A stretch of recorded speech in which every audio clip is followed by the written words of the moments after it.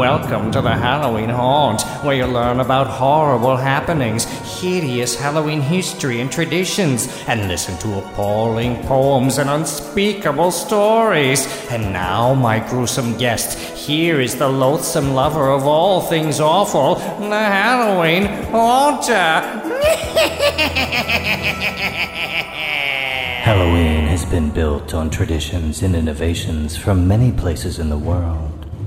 But perhaps the most dominant place we can thank for traditions is Ireland.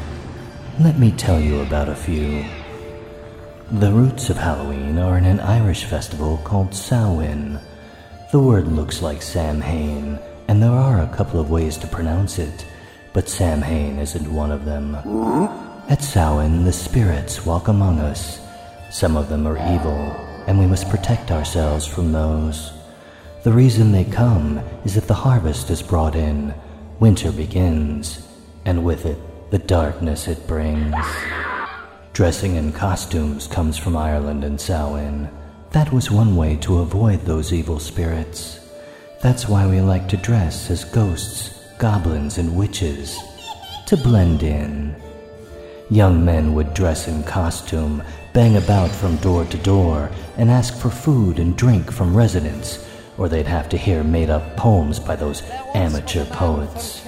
In Kilkenny, among other places, these rabble-rousers were led by a man in a white horse costume. They often got soul cakes if they promised to pray for a family's dead relatives. Of course, jack-o'-lanterns originated in Ireland. I've already talked about them as well. You must go back through the archives. They're really quite delightful. They were usually turnips in Ireland, since pumpkins began as uniquely American, and they were carried as lanterns in those processions. I've talked about bobbing for apples in depth. That came from Ireland, although couples played the game, and if one was able to grab one, they would soon have a child. Of course, you may have noticed if you cut an apple in half, you'll see a sort of pentagram. I'll leave that for your interpretation. Another apple game at Halloween is Snap Apple, where an apple is suspended from a string. Kids are blindfolded, and the first one to get a good bite on the apple gets to keep it. There are some here who enjoy a bonfire on Halloween. That comes from Ireland as well. In fact, bonfire comes from bone fire, and it was a bone fire, using the remains of slaughtered animals. There was a marriage tradition there as well. Cut a bit of hair off, drop it into the fire, and dream of your future loved one. I'm not sure what happens next, but I'm sure something does. Fireworks and tires thrown into bonfires have been popular in recent decades. The fireworks are illegal and the tires are smelly and polluting, so local authorities often bulldoze bonfire sites the afternoon of Halloween to discourage that behavior. I love the colors of Halloween. Orange and black. Celtic legend holds they are the colors of death. You may have noticed that many natural redheads have Irish heritage, and that many of them really have orange hair. That's a bad omen, particularly for fishermen, and meeting a lady with orange hair on Halloween meant a man had to go home immediately. Poor redheads, and poor fishermen. I haven't heard of anyone doing this in modern times or in the US. If you meet a goblin or fairy, throw some dirt from under your feet, and if they're holding a soul captive, they'll have to release them.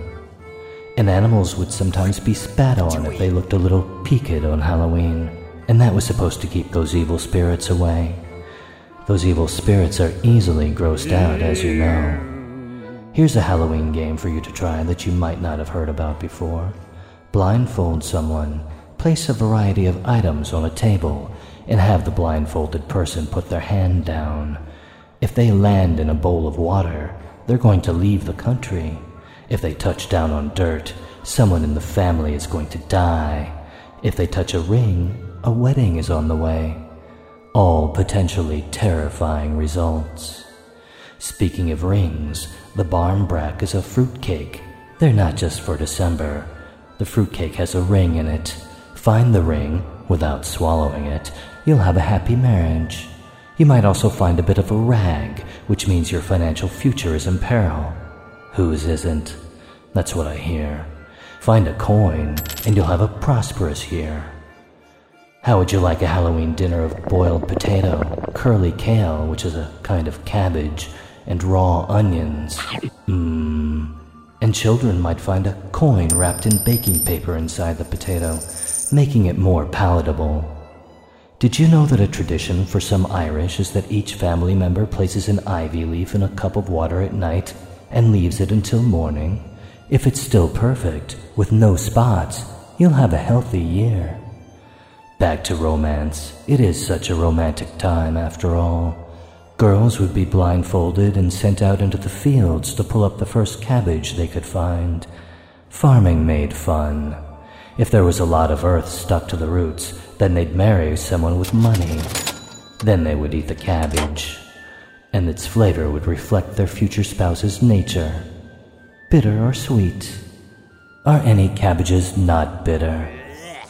Well, we finished on a decidedly unspooky note, but potentially horrifying, so that's nice. You can hear more about many of these traditions in many other episodes of The Halloween Haunt. You'll find them at thehalloweenhaunt.com.